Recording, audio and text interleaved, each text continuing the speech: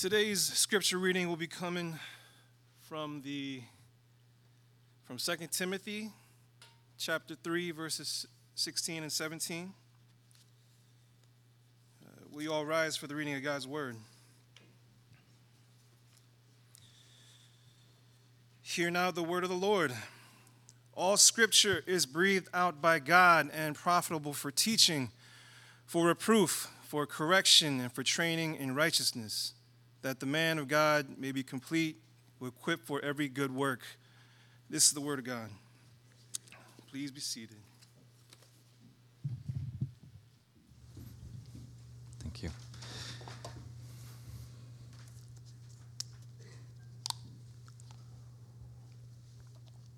Good morning, everybody. It's good to be here and be back from Japan. It's good to share the word with you. Before I start, I just want to say Happy Mother's Day. And I found a little quote I wanted to read for you. And it says, Mother's Day isn't always a celebration, though. Sometimes it can be a painful reminder for people who have lost their mothers, women who are not yet mothers, and mothers who have lost their children. And that reminded me of Romans chapter 15, where it says, Rejoice with those who rejoice, and weep with those who weep, and thereby we live in harmony with one another.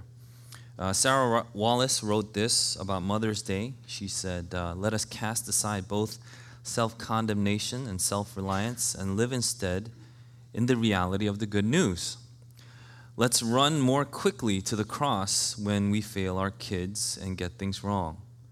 Let's boast more often in Jesus and the power of the Spirit when we get things right. And may our love for our kids point them to the deeper, wider, longer love bestowed on those who belong to the family of God. That's Sarah Wallace she's the author of The Gospel-Centered Mom.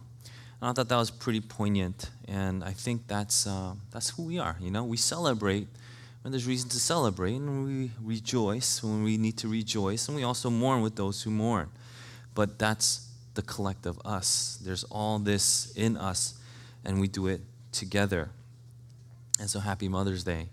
And I hope that you can cherish this day and cherish the mothers that you've been given. And we'll start off that way. Let's pray before we begin. Almighty and gracious Father, since our whole salvation depends on your true understanding, on our true understanding of your holy word, grant to all of us that our hearts, being free from worldly things, may hear and understand your holy word with all diligence and faith, that we may rightly understand your gracious will, cherish it, and live by it with all our hearts. To your praise and honor, through our Lord Jesus Christ, we pray. Amen. I shared some of the reasons why we do certain things, why we start a certain way, why we open up our service with the word, and I'm just going to share quickly why we pray the prayer before we listen to the word. There's three basic prayers the preacher prays. And number one is open the hearts of the listeners to God's word. Number two is open the mouth of the preacher so that he preaches faithfully, or that I preach faithfully and exposit well. And number three is protection from Satan taking up that seed afterwards so that we can live it. And so that's why we pray certain things. And I wanted to share with you before I begin some of my life verses.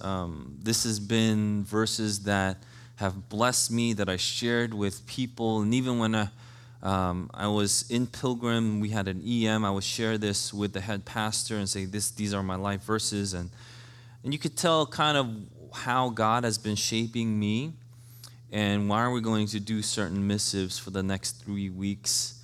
One is from John 21, verse 18, when Jesus goes to Peter, Truly, truly, I say to you, when you were young, you used to dress yourself and walk wherever you wanted. But when you're old, you will stretch out your hands, and another will dress you and carry you where you do not want to go. And this is Jesus telling Peter how he's going to die. And this is a verse that really captivated my heart before I became ordained.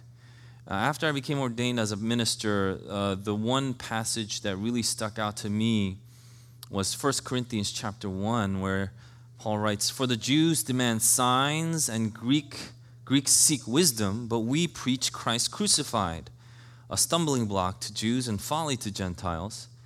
But to those who are called, both Jews and Greeks, Christ, the power of God and the wisdom of God." And so these are the two kind of verses that have really shaped my pastorhood and the ministry that I believe I've been called to lead. Gyujin shared about Japan, and I think it was one of the most memorable trips I've had, and I do think it's because you have been praying for us, and I want to thank you so much. Thank you so much for your support and prayers. I want to share something really briefly before I go on about to today's missive. It's one thing that struck me was when we were having a conversation with the missionary, and you heard Gyujin share that when he would go out with his kids to the park, which is like 2 minutes from where they live, all these kids would run up to him and call him dad, dad. And it's like, and all the moms would say, no, he's not your dad, he's not your dad. But they would just call him dad anyway and ask him, when are you going to come again? And he would just say, be here at this time next week. And they would see him again. The dads work a lot. Like Gyujin said, they would leave at like 5:30 or 6 in the morning, come back past 12. And then, I kind of heard, spending time with the missionary, I heard his heart for the people of Japan, how a lot of people are suffering, how a lot of men in Japan don't know intimacy. And if that's weird, now there's such a separation between this family unit that there are cafes that you go to, and this is just going to sound really foreign and weird, so I'm putting this disclaimer out there, but there's a cafe or these places that older men can go to, and younger women would sit next to them, and that's all they would do. I'm not kidding. That's all they would do. And sometimes it would just be like looking in each other's eyes or holding each other's hands. Nothing sexual. And that's what they would do. And to me, that kind of broke my heart because people just don't know even how to be intimate with their wives or their families, and they don't know what to do. So these businesses are popping up in Japan. The video that Tim made, he said he made it kind of like a testimony. It is such a beautiful country, and it breaks our hearts that they don't know Jesus. And that's, I think, one of the big things and our drivers of why we want to go there, support the missionaries there, and share to everybody that we know the love of Jesus Christ. One of my favorite times that I had there, and I told the team this, so I'm not just making it up. My favorite moments in my time there with the team was we did morning devotionals together. And that might sound lame, but every morning we would wake up and we would just read the Bible, and then we would reflect on the Bible, sit in what Scripture said, share with one another, and if someone had questions, they would ask the questions, and then I would do my best to explain what I could explain. Every morning that devotional took more than an hour, just letting you know. And it wasn't like an hour of singing. We started with maybe a 3-minute song, but I'm telling you, an hour filled with just reading the Bible. And it was one of the most beautiful times that I had there. I got an opportunity to speak and share a sermon with the church that you saw, the church with no name. And I only had 15 minutes. They said, you can preach, but you have 15 minutes because we have a time limit on the time that they can rent. So they have to be out. Even as we were ending service and wrapping up, the dance group that reserved it after were coming in, so we had to rush out. So I had 15 minutes because it would take around 15 minutes to translate, so the sermon is about 30 minutes. And I said, you know what? I'm going to give 0 stories, just straight up exegesis. Exegesis meaning I'm just going to go verse by verse. This is the verse in Romans chapter 5, and this is the next verse and next verse. And I saw some people in tears, and then Gyujin being the good follow-up, making sure that she has all her evidence, right? She would go up to them and ask them, why were you crying? And then while you were listening to the word, and they would respond, it's because they just kept on feeling that Jesus is beautiful. just exegesis. Jesus is beautiful, and that's why I want to preach on certain misses, because when we listen to the word and we really have it opened up to us, I really do believe that's the cry of our hearts. Jesus is beautiful. And a precious sister that went to the conference with me a few weeks ago said one of the things that really blessed her was every speaker that went up, you can tell that the way they handled the word was with such fear and reverence. That's why she was so blessed. And this is what I want to talk about today, about the Holy Scriptures, why the Bible and everything that it says is truly, truly beautiful. Just to give some context, I won't be doing a straight-up exegesis. The next 3 weeks, I'm going to give you missives. Missives just means long explanation of why we believe what we believe. And I can't wait to go back to Matthew, but I thought it was a good season for our church. In my prayers and discernment, I just want to let you know, I was on my knees the past few weeks and months praying that our church be ready to listen to this so that we can grow and mature. But this is the quick context of what was read today. In the beginning of this chapter, Paul writes this. Before we saw the verses that were read today, he goes, but understand this, that in the last days, what's the last days? Last days is post-Jesus, okay?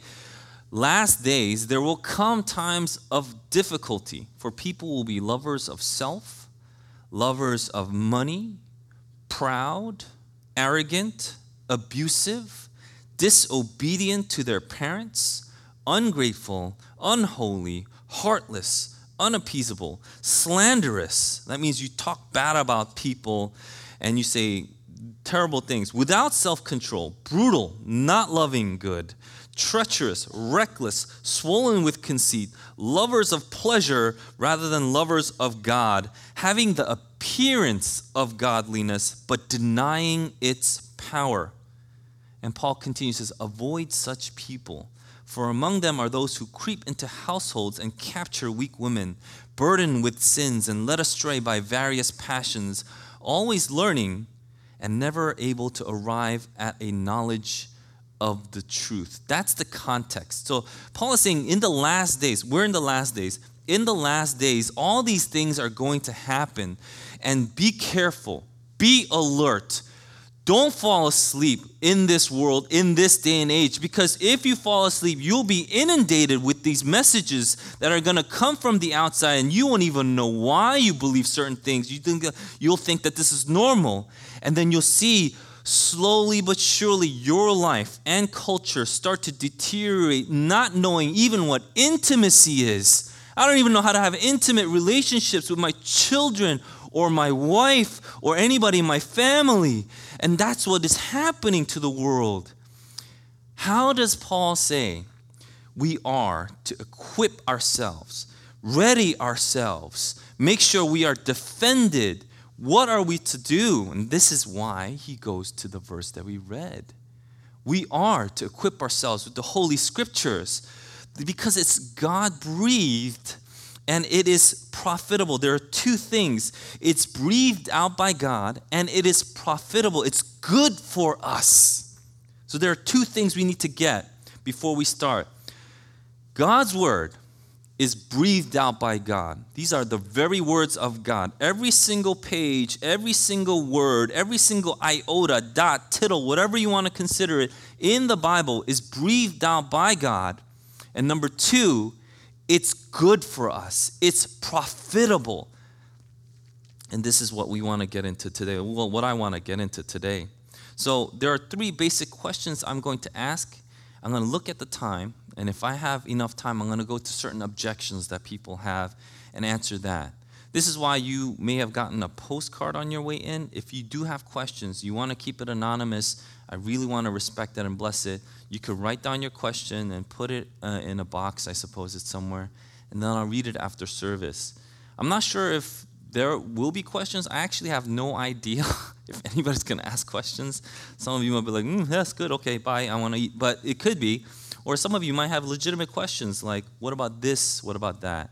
And I want to respect that. I learned it when I was in this conference before, like I mentioned, and this one author, she said that she loved it that the pastor in her church would always have Q&A after her sermons. And I said, oh, that's a good idea. I think I want to try that. And so I'm giving it a shot for the next 3. If there are any questions, you could write it down, and then I'll do my best to answer it. Do I have all the answers? And if you know me, no, I front like I do, but I don't. And so we want to keep humble in this. So I'm going to ask 3 basic questions. Number 1 is, how do we know the Bible is trustworthy? And number 2 is, then how do we respond to the current cultural crisis for truth? And number 3 is, then how should we read the Bible? Number 1, the question I'm going to be asking throughout my talk is, how do we know the Bible is trustworthy? Number 2 is, how do we respond to the cultural crisis right now? And number 3 is, how should we then read the Bible? Every talk I'm going to give for the next 3 weeks, I'm going to suggest a book to you. It's going to be one of the books that I will reference throughout the talks. And can we have that first picture? This is Amy Orr Ewing's book. And if you can't see it, the title says, Is the Bible Intolerant? And you can keep that up while I explain who she is. Amy Orr Ewing went to a school in the UK called Oxford. It's a pretty famous school. And while she was in her studies in Oxford, there's a final examination, like a thesis paper you'd write, like many of you did when you were in school. And she got a perfect score in her Greek paper. She got a perfect score in her next 2 papers. And then in the 4th paper, she almost failed. So they gave her a viva voce, which is just, it's an oral examination, or they just call it a viva. But viva voce is an oral examination, which is very surprising. And the viva voce, or the oral examination, means the 13 most senior professors in Oxford would sit in a panel, and then she would sit across from them, and they would test her. It's one of the most nerve-wracking things you could ever do, especially if your degree or whatever you want is on the line. And what she wrote about in her 4th paper was this: the historical reliability of the gospel accounts and Jesus' claim to divinity. The historical reliability of the gospel accounts and Jesus' claim to divinity. And they gave her this oral examination, and after the oral examination, they gave her the highest marks they could give her, all 13 of them. And the chair of that, the professors would come to her afterwards and say, look, the reason why you almost failed your 4th paper and we had to give you this oral examination is because in your 4th paper, you destroyed your marking professor's entire life's work. Because you argued academically and archaeologically that there was a basis for the gospel accounts and that they were true. And so the marking professor wanted to fail her because his whole life work was based on the Bible is not true. And here she puts out evidence. Here's what is even more amazing. She was an undergrad student. This is not even a doctorate program or a PhD. She was an undergrad student. She wrote this paper, and they wanted to fail her. That's the kind of world we're in. Thank you for putting that picture up. And so every talk, I just want to give you an encouraging book to perhaps read. And next week, I'm going to even give you more literature, because even though this talk may be a little long, it's not exhaustive. So I'm going to hit some points, move on, and I hope that you'll be okay. And if you have further questions, that's why we have the Q&A, and I'll also give you extra readings or material or literature. I want to title the next section, well, that's just your interpretation. Well, that's just your interpretation. And so that's what I'm going to title this section. There's a story of a person responding to a pastor, and she just found out she was a pastor. So when someone finds out you're a pastor, it's weird how some conversations just come out. And she told the pastor, the reason I am not a Christian is that I am studying English literature, and I don't believe that there is a transcendental signified. So I can make the Bible mean whatever I want to mean. And then I'm sure you're following, but it just means like I can make any word mean what I want to mean. And so that's why I don't believe the Bible. And then he thought about it a little bit, and he said, if that's the case, if words have no meaning except to the meaning to the listener or reader, then is it okay with you that if I take what you have just said to mean, I believe in Jesus and I am a Christian? And then at that moment, she knew that she couldn't even measure up to the standards where she was judging the Bible. Her own standards and thinking could not measure up. When I was in Japan, I had a hard time. The hardest time I think I had was when we sat down together as a team. Not because I didn't like the team, I love the team, but because there were no chairs. I don't know why, but people don't have chairs.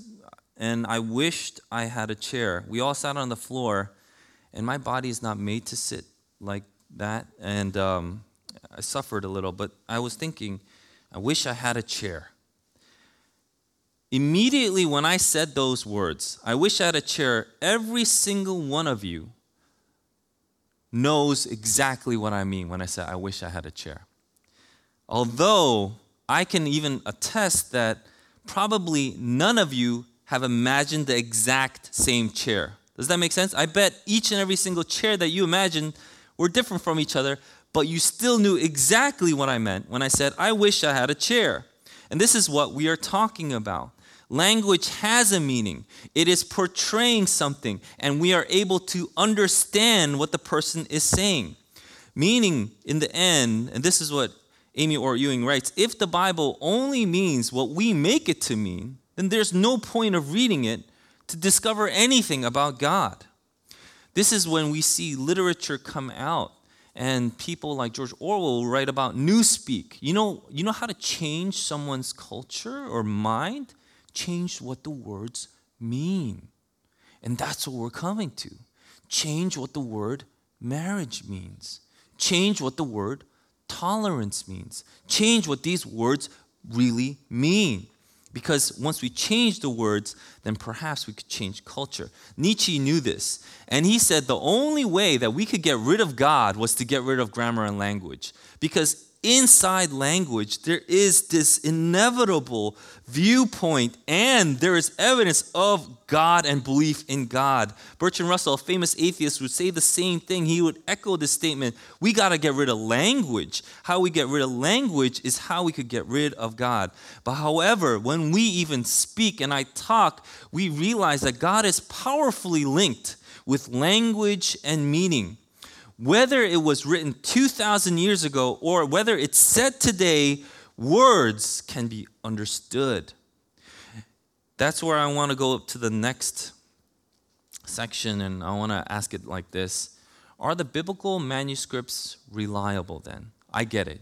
Words, they have meaning, they present something, but are these words really even the words? Ravi Zacharias would go on to say, in 2,000 years, there has been no other book that has been more scrutinized, more criticized than this book. And yet, this book has not only survived, but it has thrived. Meaning this, there is rarely a week, if there is a week that a book outsells the Bible. The Bible sells almost first place every week. That's pretty impressive. So what is the Bible? The Bible is 66 books. It's comprised of the Old Testament and New Testament. 39 books in the Old Testament, 27 books in the New Testament. When I was a kid, we were given this mathematical equation, 3 times 9 equals 27, so that's how you can memorize 39 and 27. 39 Old Testament books, 27 New Testament books. It was written over a period of 1,600 years and has more than 40 authors. And guess what? what's more amazing is every single writer came from different backgrounds. We have kings, we have diplomats, we have people in poverty, poor people, we have shepherds, we have fishermen, we have a tax collector, we have tent makers. It's written in 3 different languages, Hebrew, Aramaic, and Greek, and it was written across 3 continents, Asia, Africa, and Europe. And so the question needs to be asked, does it have integrity? Does the Bible have integrity? Integrity of any ancient writing is determined by how many documented manuscripts that we have, or fragments of manuscripts that still exist. I'll give you an example.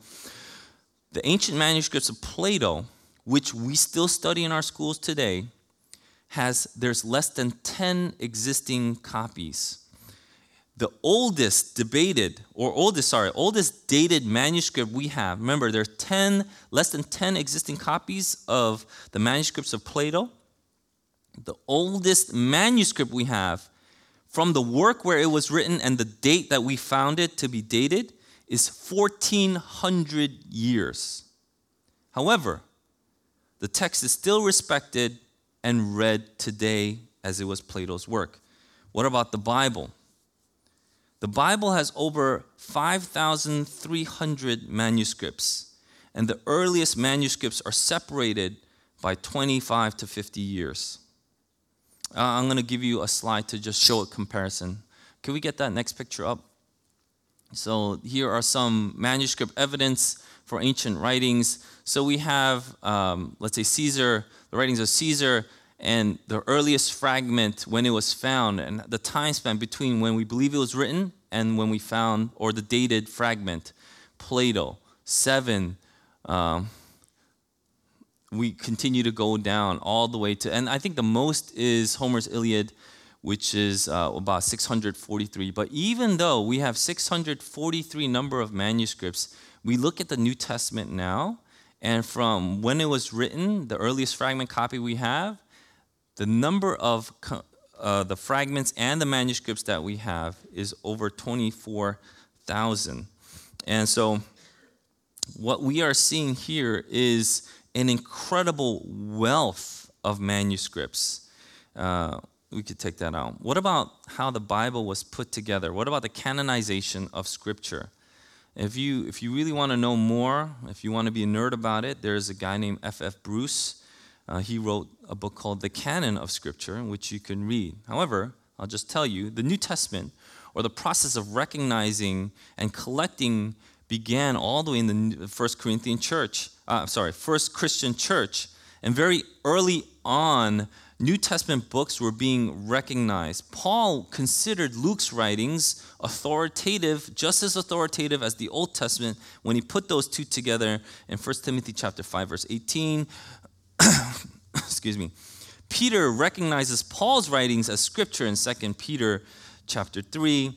Some of the books, New Testament books, were being circulated at the time that we see, like in Colossians chapter 4, 1 Thessalonians chapter 5. He even encourages people. 1 Thessalonians was one of the first books or letters written in the Old Testament. And he encourages people, spread it out. Let all the people read it. So you see all these letters not only circulating Asia Minor per se, but all the way to Europe and even Africa. And so all these books that we know to be the Bible has already, in the first century, were being read by Christians over and over as scripture. So even if, let's say I wrote, or Paul wrote, I didn't write, but Paul wrote the letter to the Ephesians, people would take it, get it delivered, but even on the way to Ephesus and after they received it in Ephesus, they would spread the letter out saying, this letter, even though it's addressed to us, is scripture and all of us should read it. And so Justin Martyr, who was, some of you are like second gen or third gen Koreans, and people have that language. That means your parents were here for the first time. They immigrated to America and you were born in America, then you call that first gen. Or if you immigrated here and went to school here, we even have things like 1.5. There's no such thing. It's just first gen, second. But we have things like 1.5, and now people are like, I'm 1.25 or 1.75. Say, okay, 1.66. How about that? But Justin Martyr was like either a second or third generation Christian, and he would say this: on the day called Sunday, there's a gathering together to one place of all those who live in cities or in the country, and the memoirs of the apostles or the writings of the prophets are read as long as time permits. That's beautiful. And this is like, wow, that's a dream, isn't it? Just to sit and read the Bible. Go on to the next topic. What about other holy books? Well, the Bible is unique. Why? Because once again, it was written in a span of over 1,000 years, over 3 continents, over 40 authors, and they all coincide with each other. It would be hard-pressed for us to even suggest that there was a mass conspiracy over 1,600 years between 3 different continents to the minutia, the details of how Jesus would be born, let alone how he would live and die and rise again in the scriptures over this vast array of people, unless something more powerful was at play. I'm going to give you the most, to me, the biggest reason why we should follow the Bible is because Jesus affirms and upholds Scripture. Jesus Christ himself upholds Scripture. In Matthew, we went over this. He's the one that says, "Truly I say to you, until heaven and earth pass away, not an iota, not a dot will pass from the law until all is accomplished." This is in context with, "Do not think that I have come to abolish the law or the prophets. I have not come to abolish them, but to fulfill them. For truly I say to you, until heaven and earth pass away, not an iota, not a dot will pass from the law until all is accomplished. Therefore, whoever relaxes one of the least of these commandments and teaches others to do the same will be called least in the kingdom of heaven. But whoever does them and teaches them will be called great in the kingdom of heaven. For I tell you, unless your righteousness exceeds that of the scribes and Pharisees, you will never enter the kingdom of heaven." So I have, in trying to follow the Bible, it's not you guys here, but even in my conversations with my peers and things like that, some people would think that if you follow the Bible, perhaps you're being too strict, or they'll use words like too conservative, Those are like Paul's words. They're not Jesus. Like Jesus said the exact same thing. But, and so be like too strict, too conservative. Those are interesting things. So that's why I preached on what does it mean to be conservative? What does it mean to be liberal? And some people are like, wow, that is actually almost romantic and something to look up to. You don't care what no one thinks. And that's not true. I care what people think. Why do we do the things that we do? And I thought about it. Isn't it because in the end, we have one commanding officer? He's the one that will call us to account. What have you been following? Ligon Duncan would write, there's a God that we want. That's not God. And so who is the God that is? The God that is the Bible. And so some stuff is tough. Like when we were doing our devotionals, we went to Numbers 5. Numbers 5 is not easy to read. It's about if a husband is jealous, even if he has no proof, he takes the wife to the priests and he makes her drink this ink water. It's really weird. It's like, what does that mean? So I sat down and we went over it and explained it. This is what it means in light of the gospel. We went to 1 Timothy. These were all the devotions that were in our timeline. So I didn't pick and choose. We went to 1 Timothy chapter 2 where it says, "I do not permit a woman to teach or have authority over a man." What does that even mean? So we went over what the gospel means and how it's actually freeing and uplifting to people. And so these are the things that we don't actually throw out because it's hard, but we actually lift up, and we actually lift it up to the place. Where do we lift it up? We lift it up to the place where Jesus lifted it up. Where did Jesus lift up the scriptures to? We put it there, nowhere else. And so the question that I always ask myself is, do I really want to follow Jesus? Do I want to be like him? Did he stick to Scripture? And I have to say emphatically the answer is yes. And so this is what we're going to try to do. But I will also say, even if it's difficult, doesn't mean that it's going to be difficult and sad all day long.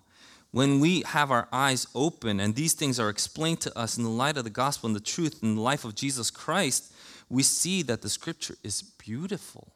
It's amazing. It's freeing. It actually is profitable to us, every single portion.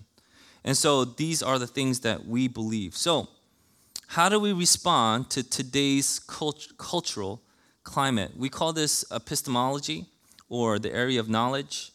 This is the difference between objective truth and subjective opinion, which my team had a hard time deciphering at times. Anyway, but we live in a postmodern, post-truth age. We are being taught. You may not know it, but you need to interpret life through personal experiences, through self-interest, through emotions, through cultural prejudices. You need to understand there's language limitations. So we are being taught these things, and to claim anything otherwise is arrogant. It will lead to conflicts between communities. And so these are the things that we are being taught, and yet it's dangerous in one way. It's dangerous in saying that your way to really hold on to something orthodox or what you think it means is dangerous because it goes against our idea or definition of tolerance. And so we must have this really subjective view of pluralism. And that means that you can't have shaped truths. You must all kind of go into this mesh. What has happened now is you need to either belong to this mesh fully or you don't belong to us at all. And we're seeing this happen. I think a primary example is through political affiliation. So you need to completely follow everything that they say, otherwise you're really not a Democrat or you're really not a Republican. You're just a confused person. And that's the kind of cultural climate we have, and they do this in the idea of tolerance. How do we respond to that? Well, we respond to it this way. We say that truth always corresponds to reality. The reason why it's called truth is because it is reality.